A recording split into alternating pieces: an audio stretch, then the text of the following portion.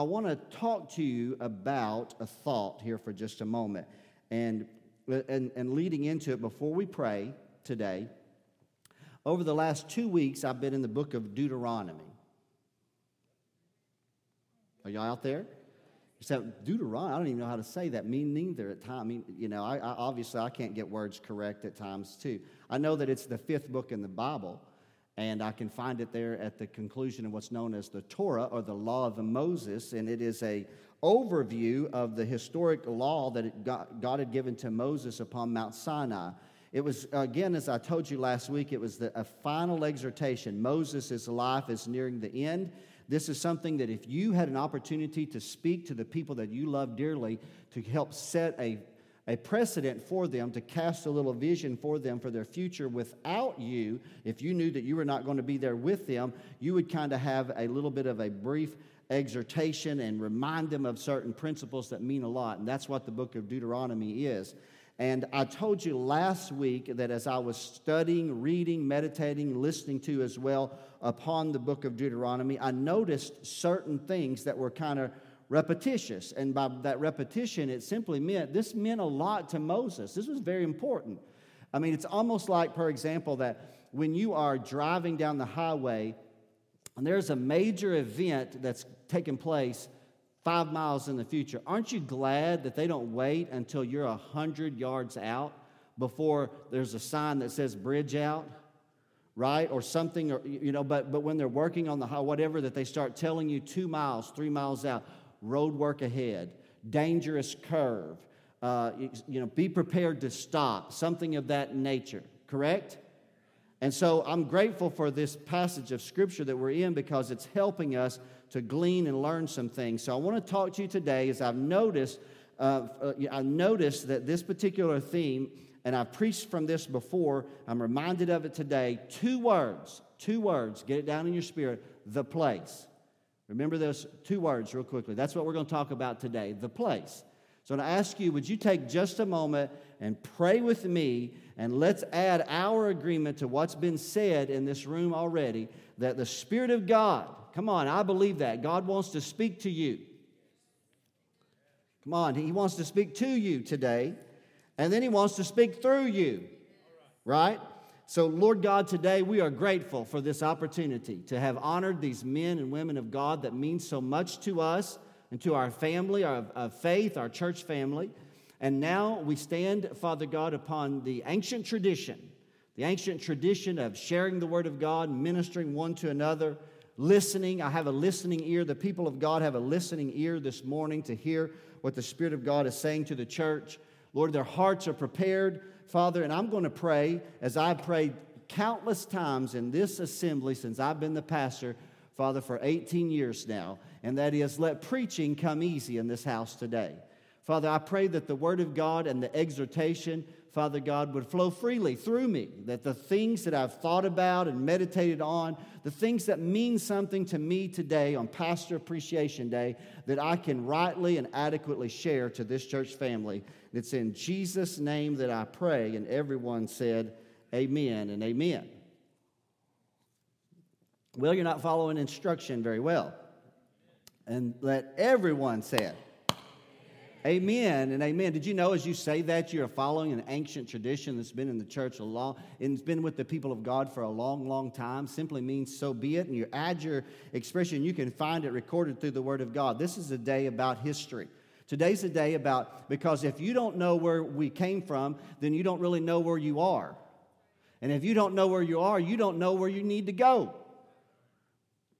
And so today, I got to be careful. I can pull over in some ridicule towards certain things that are taking place in the White House and stuff from there, but I won't do that today for the sake of being very spiritual. Yes, amen.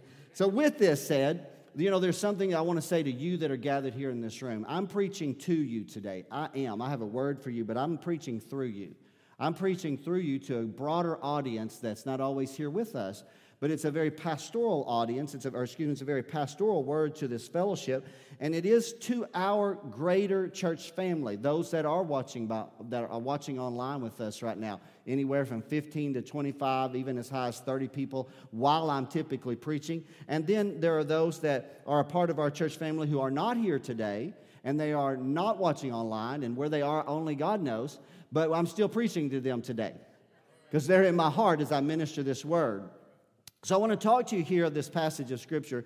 And as I do, there's a couple nuggets I want to drop down in your spirit real quickly. There's a couple things that you need to be reminded of. How many of you know God's called you to effectively minister to one another, to care and love one another? We honored pastors that have a call that's distinct and that they're shepherds, and it's visible and it's tangible. And if you've been around these men and women, you will know there is something distinct at work in their lives.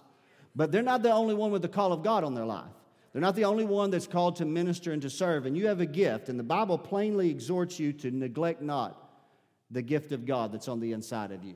Rather to stir it up, keep it fresh, active, recognize God put it inside you for the greater good of the people of God. Then there's another passage of Scripture, we're not reading it, but I'm just reminding you of it, where the writer of Hebrews said these words, and we've talked about this in the past. It says, forsake not, so we got neglect not, and then he said, forsake not the assembling of yourselves together, comma, as the manner of some is. As the manner of some is. We are at a very critical time, a very pivotal moment in the history of the American church. This backside of COVID has fragmented the church unlike anything that we have seen in the most recent time that I've been pastoring the church, pastoring within the church. And I think we should be wise here to say, wait just a minute. If we're not careful, the enemy is going to fragment the church and we're going to lose our strength, because our strength is found in unity. Our strength is found corporately. One can chase 1,000. Are y'all out there? But two can put 10,000 to flight. And so we have to be very, very guarded. So as I was reading this book of Deuteronomy, and I was reminded very quickly here, something began to catch my attention. I'm going to pick it up probably at verse number 4. And for the sake of time, we're going to omit a lot of this. We're just going to glean. Chapter number 12. So remember, I'm reading. I'm thinking about our church family. I'm praying. God's putting something in my heart. He said, you shall not do so unto the Lord your God. So what is it that you shall not do to the Lord your God? Well, when the children of Israel were to go into the promised land, remember, that's right where they're at right now. They are about to cross the Jordan River, right after Moses climbs Mount Nebo and is taken by God. His life is taken, or he is transfigured into the presence of God. I don't know. They still debate on what's taking place there. But nonetheless, Joshua is going to assume the leadership, and they're going to cross the Jordan River, and they're going to go and begin to take occupation, which means that they're going to engage the enemy. The occupants there are 7 distinct nations that God has pronounced judgment upon. And you better be careful when you read the pronouncement of judgment upon those 7 nations, because in your empathy and your sympathy, you'll think, well, how can God, if God says it's a curse, it doesn't matter if you say it's good. God said their life and lifestyle and their practices are accursed, and God had said the entire 7 nations are accursed. And so God had given very strict warfare instructions to the children of Israel to not only to occupy their lands, but to annihilate the people and to destroy their pagan practices. If you read the book of Deuteronomy and the other books of the law, you'll find that many of their practices in their worship of a false deity or an idol involved child sacrifice.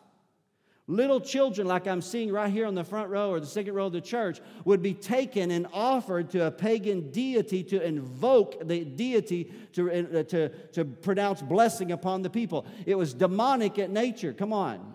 And so God said, God said, it's never even entered my mind. And the Lord said to Israel, He said, you can't do what they're doing. And what that verse 3 previously to that said, they're burning incense on every high hill. He also said that there's groves and different things. You see it there in the second verse. He said, you can't do that. You can't just have it here and there, because look what he said in verse number 5. God said, when it concerns the worship that belongs to me, this is God speaking. How many of you know God is great and greatly to be praised? And He deserves all the glory. And He's the creator and we're the creation. He deserves our worship and our adoration. And I feel privileged every time that I get to worship a living God who chose me and allows me to worship Him and to be able to pour my praise upon Him. The Lord said that when you get there, He said there are going to be a lot of hills and there are a lot of mountains and a lot of green trees and a lot of groves, but you're not to worship in the way that the heathen have worshiped. He said, I got a place for you that's where I want you to go to worship. Catch those two words. Verses number 5 there says, but unto the what? But unto the place which the Lord your God shall choose out of all your tribes to put his name there. Let's read a couple verses. Even unto his habitation shall you seek. He said, and thither, I love the King James. Come on, somebody. And thither shall you come. So when you get ready to bring the kids to church next week, you say, and thither we're going to First Assembly. And thither shall you bring your burnt offerings, your sacrifices, your tithes, 6th verse, and your heave offerings of your hand, and your vows, and your freewill offerings, and the firstlings of your herds, and of your flocks. And there you shall eat before the Lord your God, and you shall rejoice in all that you put your hand unto, you and your households, wherein the Lord thy God hath blessed you. And notice this. I want you to see this, verse 8. This is very critical. We're going to talk about this in just a moment. Is that God said, you're not to do after all the things that we do here this day. Every man is doing whatsoever is right in his own eyes. We're at a pivotal time in the history of the American church because it just seems to me as a casual observer, and that is that we're arriving at the place where our American independency has created for us a lack of accountability to the people of God. We have arrived at a place that we want to do things our way. We have no submission to any type of rightful authority at times, and we have no spiritual obligation to one another. And I'm telling you, that's not the way that God has woven the body of Christ together.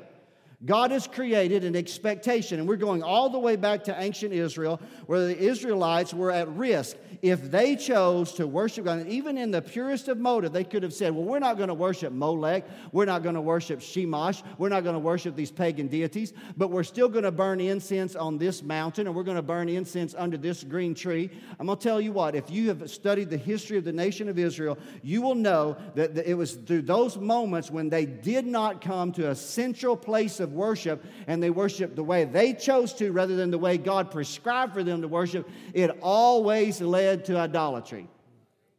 It always led to apostasy, and at the very least, it will always lead to complacency. God is the God that said, I've got a place for you. And when that place is determined, at that time it was not determined to the people of Israel. He said, and when that place is determined, he said, there I'm going to put my name.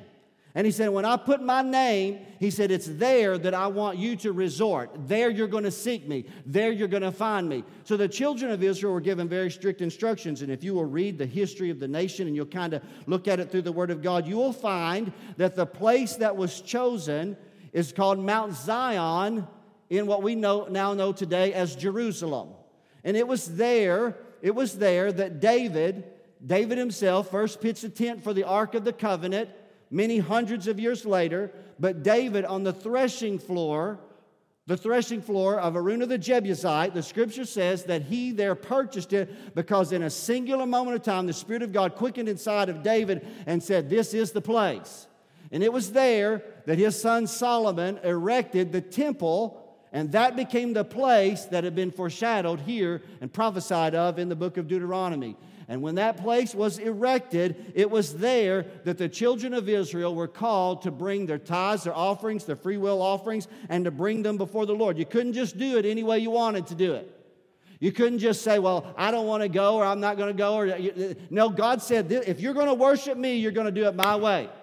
And I'm telling you, there is something in my heart today that says, and I shared this with our pastors a few weeks ago when I was a little bit frustrated. And thank God I'm 25 years in ministry today, and I learned, don't preach out of frustration. If I can't preach out of inspiration, then I don't want to stand in front of you.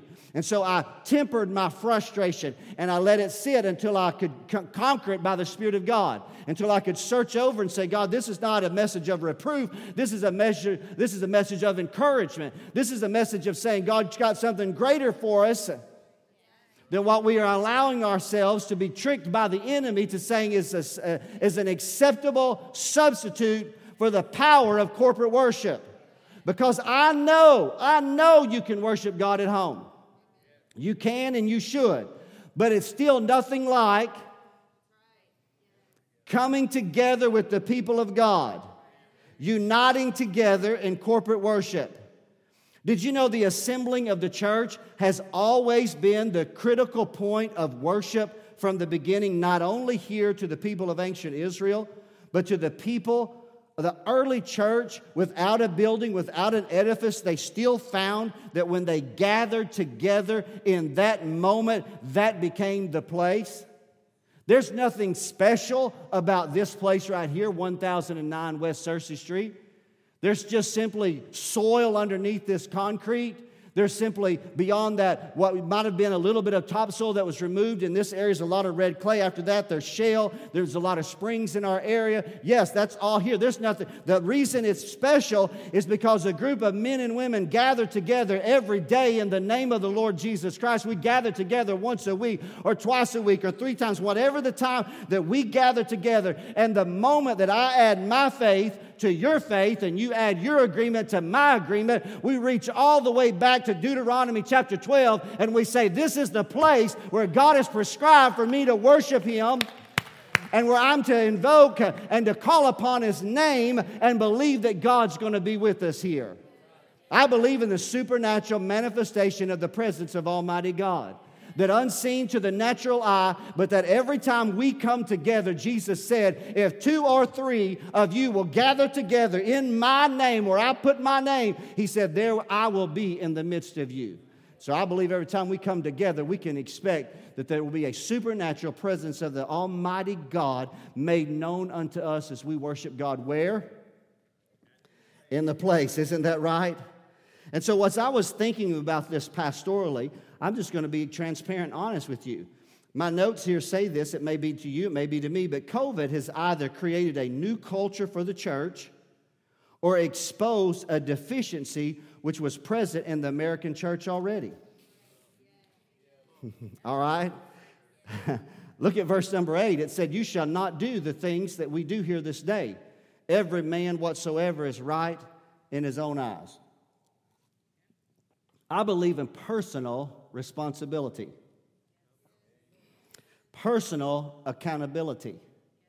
It's not your job to do for me what I can do for myself,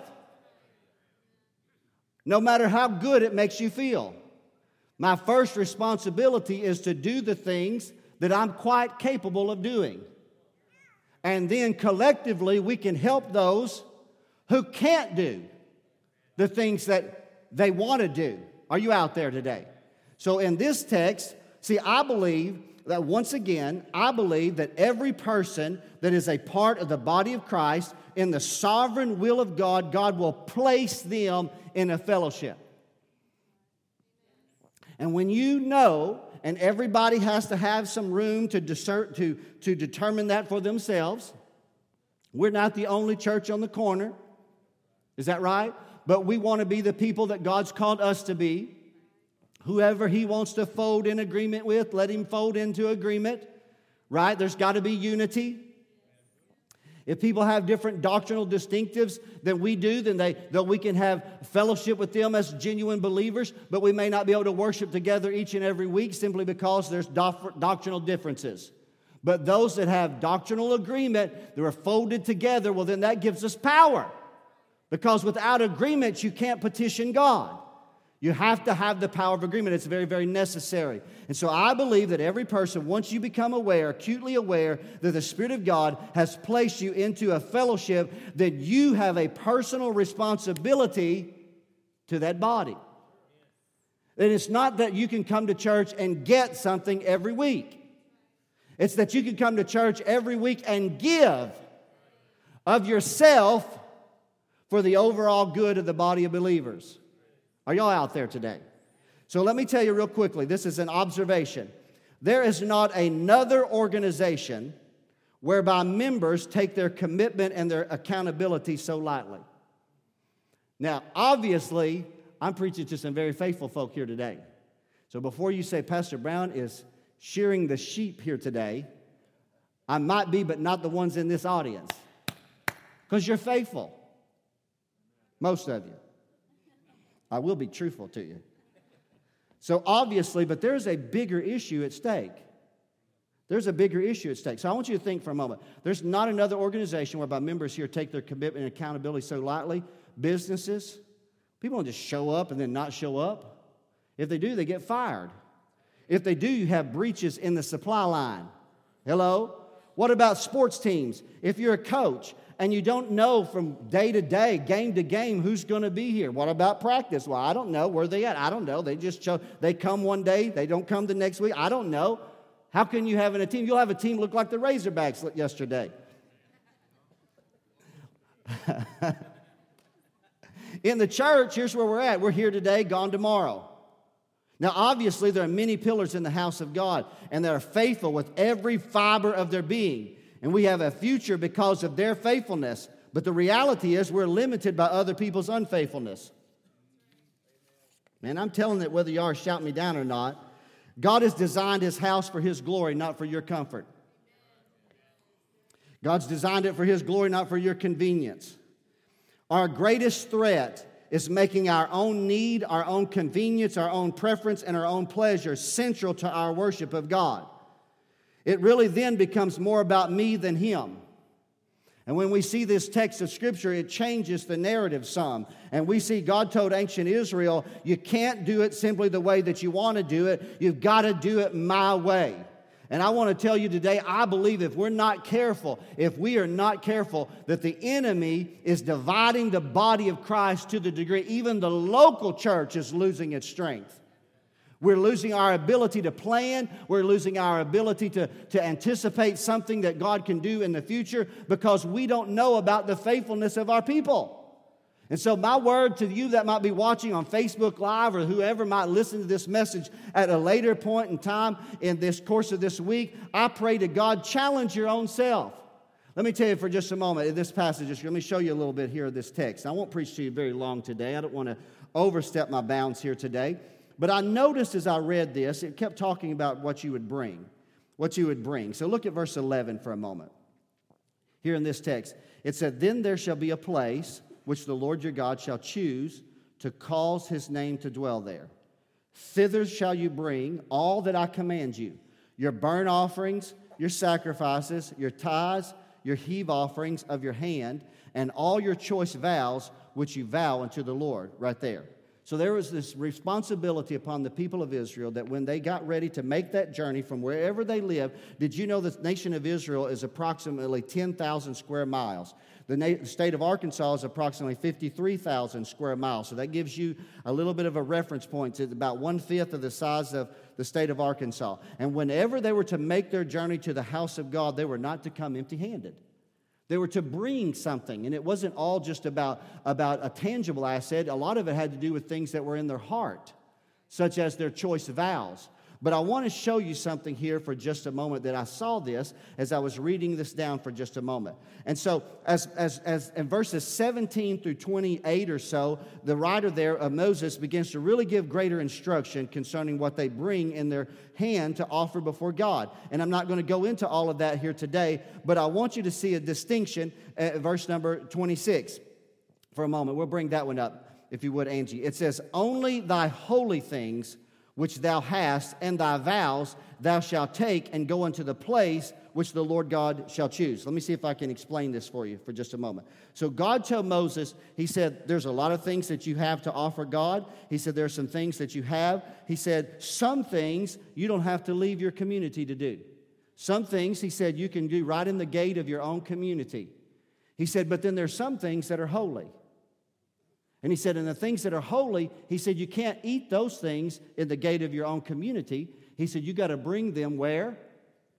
To the place that I've chosen. So when I'm trying to make a parallel to this, to our devotion and our worship before God, I want you to know there's a part of your worship that is common. What do you mean common? That's your personal devotion. How many know everybody needs a personal devotion? There are some things that you need to eat every day at home. There are some things that you need to read and meditate and ponder and pray and rejoice before God wherever you're home. Well, you might live in an apartment. You might live in a condominium. You might live on a farm. You might live in a rental. It matters not. Wherever that is your home, I'm telling you what, that's the place of God's blessing for you and your family. Isn't that right? And so there's some things about your personal growth and maturity that it needs to happen there, right? But then God said there's some holy things that you can't do at home. And so I want you to know today what the danger of what's happened with COVID is that people are getting accustomed to worshiping at home with the holy things that belong here, JoJo. Now, let me tell you, let me go ahead and talk about this for just a moment if I can. Now, obviously, we appreciate an online presence until they shut us down for saying things that they disagree with. But for now, we're so-so. Maybe we got a future on there. I don't know. We'll figure that out as it unfolds in front of us. I've thought about this before, and I found that I'm pastoring a lot of different people. I'm pastoring those that come every week. I'm pastoring those that just simply are not coming. And there are those that have in their minds, and I will not ever argue with them about the legitimacy of their concern over COVID, of whether or not they are coming to this household, to this fellowship. There are some people, for health's sake, they believe that is that they just can't take that step and move back into worship. And I'm not trying to get into that debate here today. Many of those individuals, every month, as Joe already mentioned, they write a check and they mail it into this church. What does that say to me? That says their heart is here.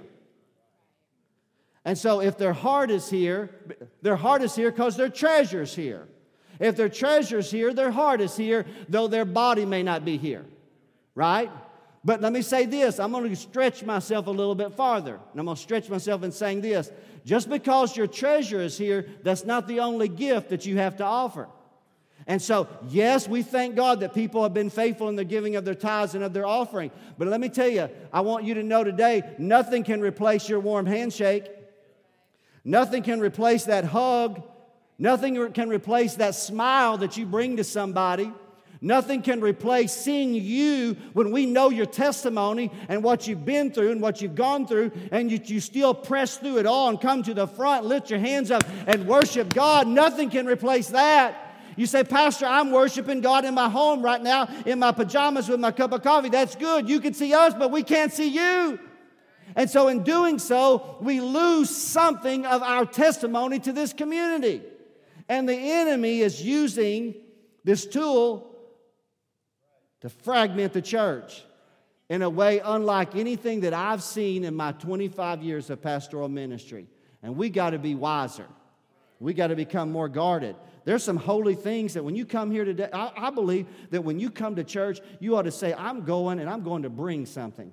Look at that verse with me, verse 11. And I'm going to start wrapping up here in just a moment for the sake of time. He said, I want you to bring a sacrifice. You hear us say all the time, when you come to this house, you don't need to come quiet. When you need to open your mouth, you need to make a joyful noise unto the Lord. Lift up your voice in song and in praise. Lift up your voice in song and in prayer. We turn the entire building into a house of prayer. We turn all the way to the back seat, all the way to the front altar. We turn it into a time when you literally stand up before the living God and you lift your hands before the Lord and you worship Him in spirit and in truth. That's your sacrifice of praise. So you say, Pastor, when I look back to ancient Israel, they were to bring a bullock or a goat or a turtle dove and present it unto the Lord. You know what you bring? You bring the sacrifice of praise. You bring a song. You bring a worship, an adoration. You exalt the name of the Lord as you thank God that you don't carry the blood of a bullock or a goat, but that you stand before God in the clearest of consciousness before the Lord and say, God, I am so grateful. I know today that I am totally forgiven of all sin, all iniquity because of the atoning blood of Jesus Christ on the tree. And then you join your voice to others when we sing about the blood. And we worship God in this house together. And then he said, bring your tithe, which I included your tithe, your talent, and your time. Oh, man, y'all aren't shouting down very good on that right there. But I believe in honoring the Lord by bringing something. And I pray on a regular basis, God, give me seed to sow. Give me an opportunity to be able to give into the work of the kingdom of God. But then lastly in that passage, he spoke about vows. And that's where you make a renewed commitment every week. Every week you make a renewed commitment to God in this house. Every week you gather with other men and women of like precious faith and you say, God, I want to ask you to help me to be who you've called me to be, to do what you've called me to do. and to be the person that you've called me to be. As I get ready to close so that we can go into communion in a moment, I'm skipping a few parts of this. Maybe I'll pick it up at a later date and time. Maybe you're getting the gist of it. Are y'all quick learners or slow learners? What is it? Sherry said fast. All right. Sherry said, I done heard this 3 times this weekend, so it's like, we don't even have multiple services here at First Assembly. Obviously, if a pastor of 25 years who's been preaching since he was 17, so that's 35 plus years, if I'm concerned, it's an authentic concern. And it's not because we're lacking financially. Did you know when we've come through COVID, we are higher in God's blessing, and we're planning for the future.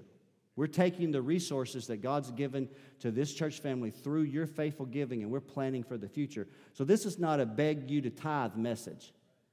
This is not just about the tithe. This is about honoring the place because we know of the value that can happen to you and to happen to us when we choose to be faithful to the house of God. Is that right today? As I close, there's a couple other things here that I noticed here. Verse number 12, right there quickly. And that is, you rejoice, but you bring your family to church. Did you know when you bring your family to church, it brings stability to your family? You're talking about people that have brokenness in their home. I'm telling you, there's a lot of brokenness in our homes, in people's homes, isn't it? You know, one of the things that can begin to stabilize the home almost faster than anything is when you begin to systematically and very diligently become faithful to the house of God. Now, children will often begin to resist, especially teenagers, knucklehead teenagers, right? But I'm telling you, the one thing that they will eventually respond to, and they will eventually respond to the consistency that you show them each and every week by saying church matters. It matters. Are y'all out there today? It does. And let me tell you what you'll do also, though. You'll also connect your children to other men and women in the fellowship who will help you in loving them and keeping them in the fold. My life is far better because of the spiritual grandmas and grandpas, moms and dads, singles, teenagers, and children that have been in my life from many, many long years ago. Sherry and I have been pillars in the house of God for a long, long time. We didn't just start when we became pastors.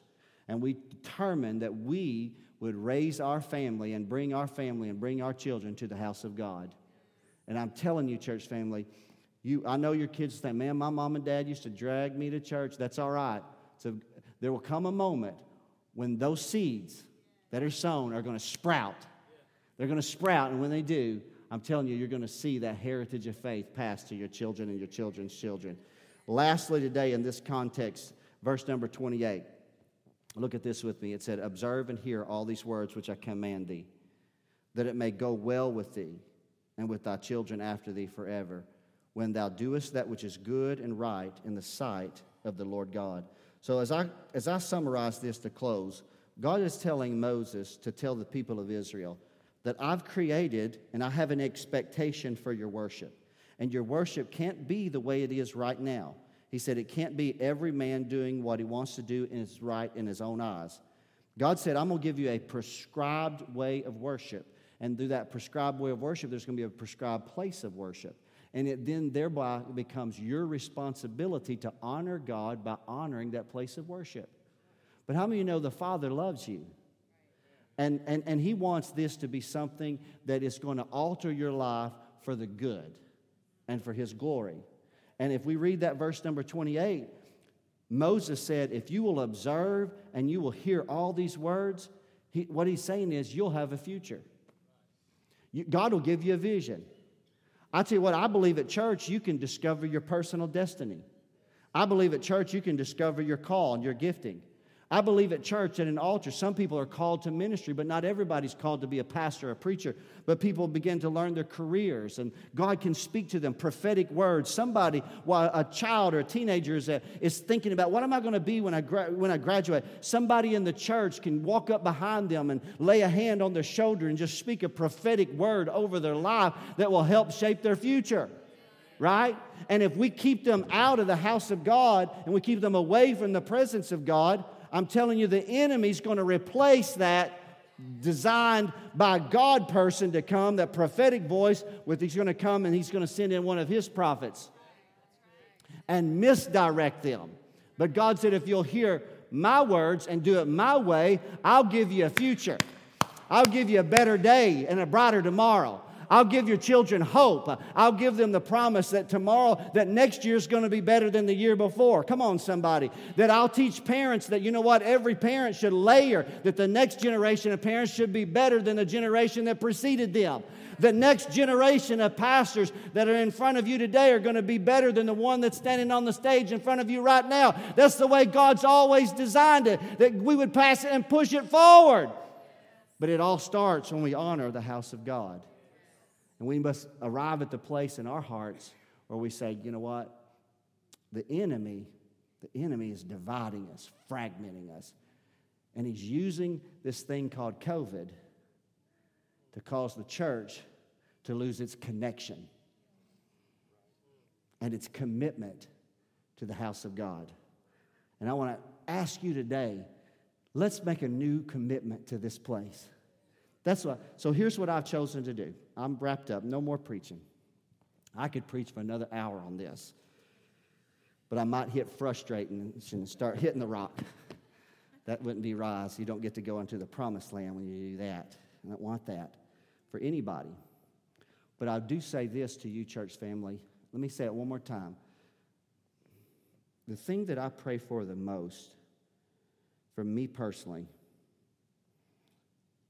the thing that I pray the most is for understanding. I've told you that before. I pray and I say, God, I'm not a scholar in any subject. I wish I was. I have decent education. I can't pronounce the words, accurately a lot, but that's all right. If I say it confidently, most of the time you don't know that. So I'm not a scholar in any area. You don't have to be a scholar, though, to have understanding. Understanding can come supernaturally, spiritually. God can just, one day, Solomon was just the son of David, and he prayed a prayer, and the next day, he was the wisest man on the planet because God just dropped it down on him. So that's something I pray for, and I say, God, give me understanding. I wouldn't stand in front of you today if I wasn't concerned that we're allowing the backside of COVID to do us more damage than COVID itself can do. Because the moment that we start neglecting the house of God and we start forsaking the assembling of ourselves together, then the church becomes a byword. That's all we become.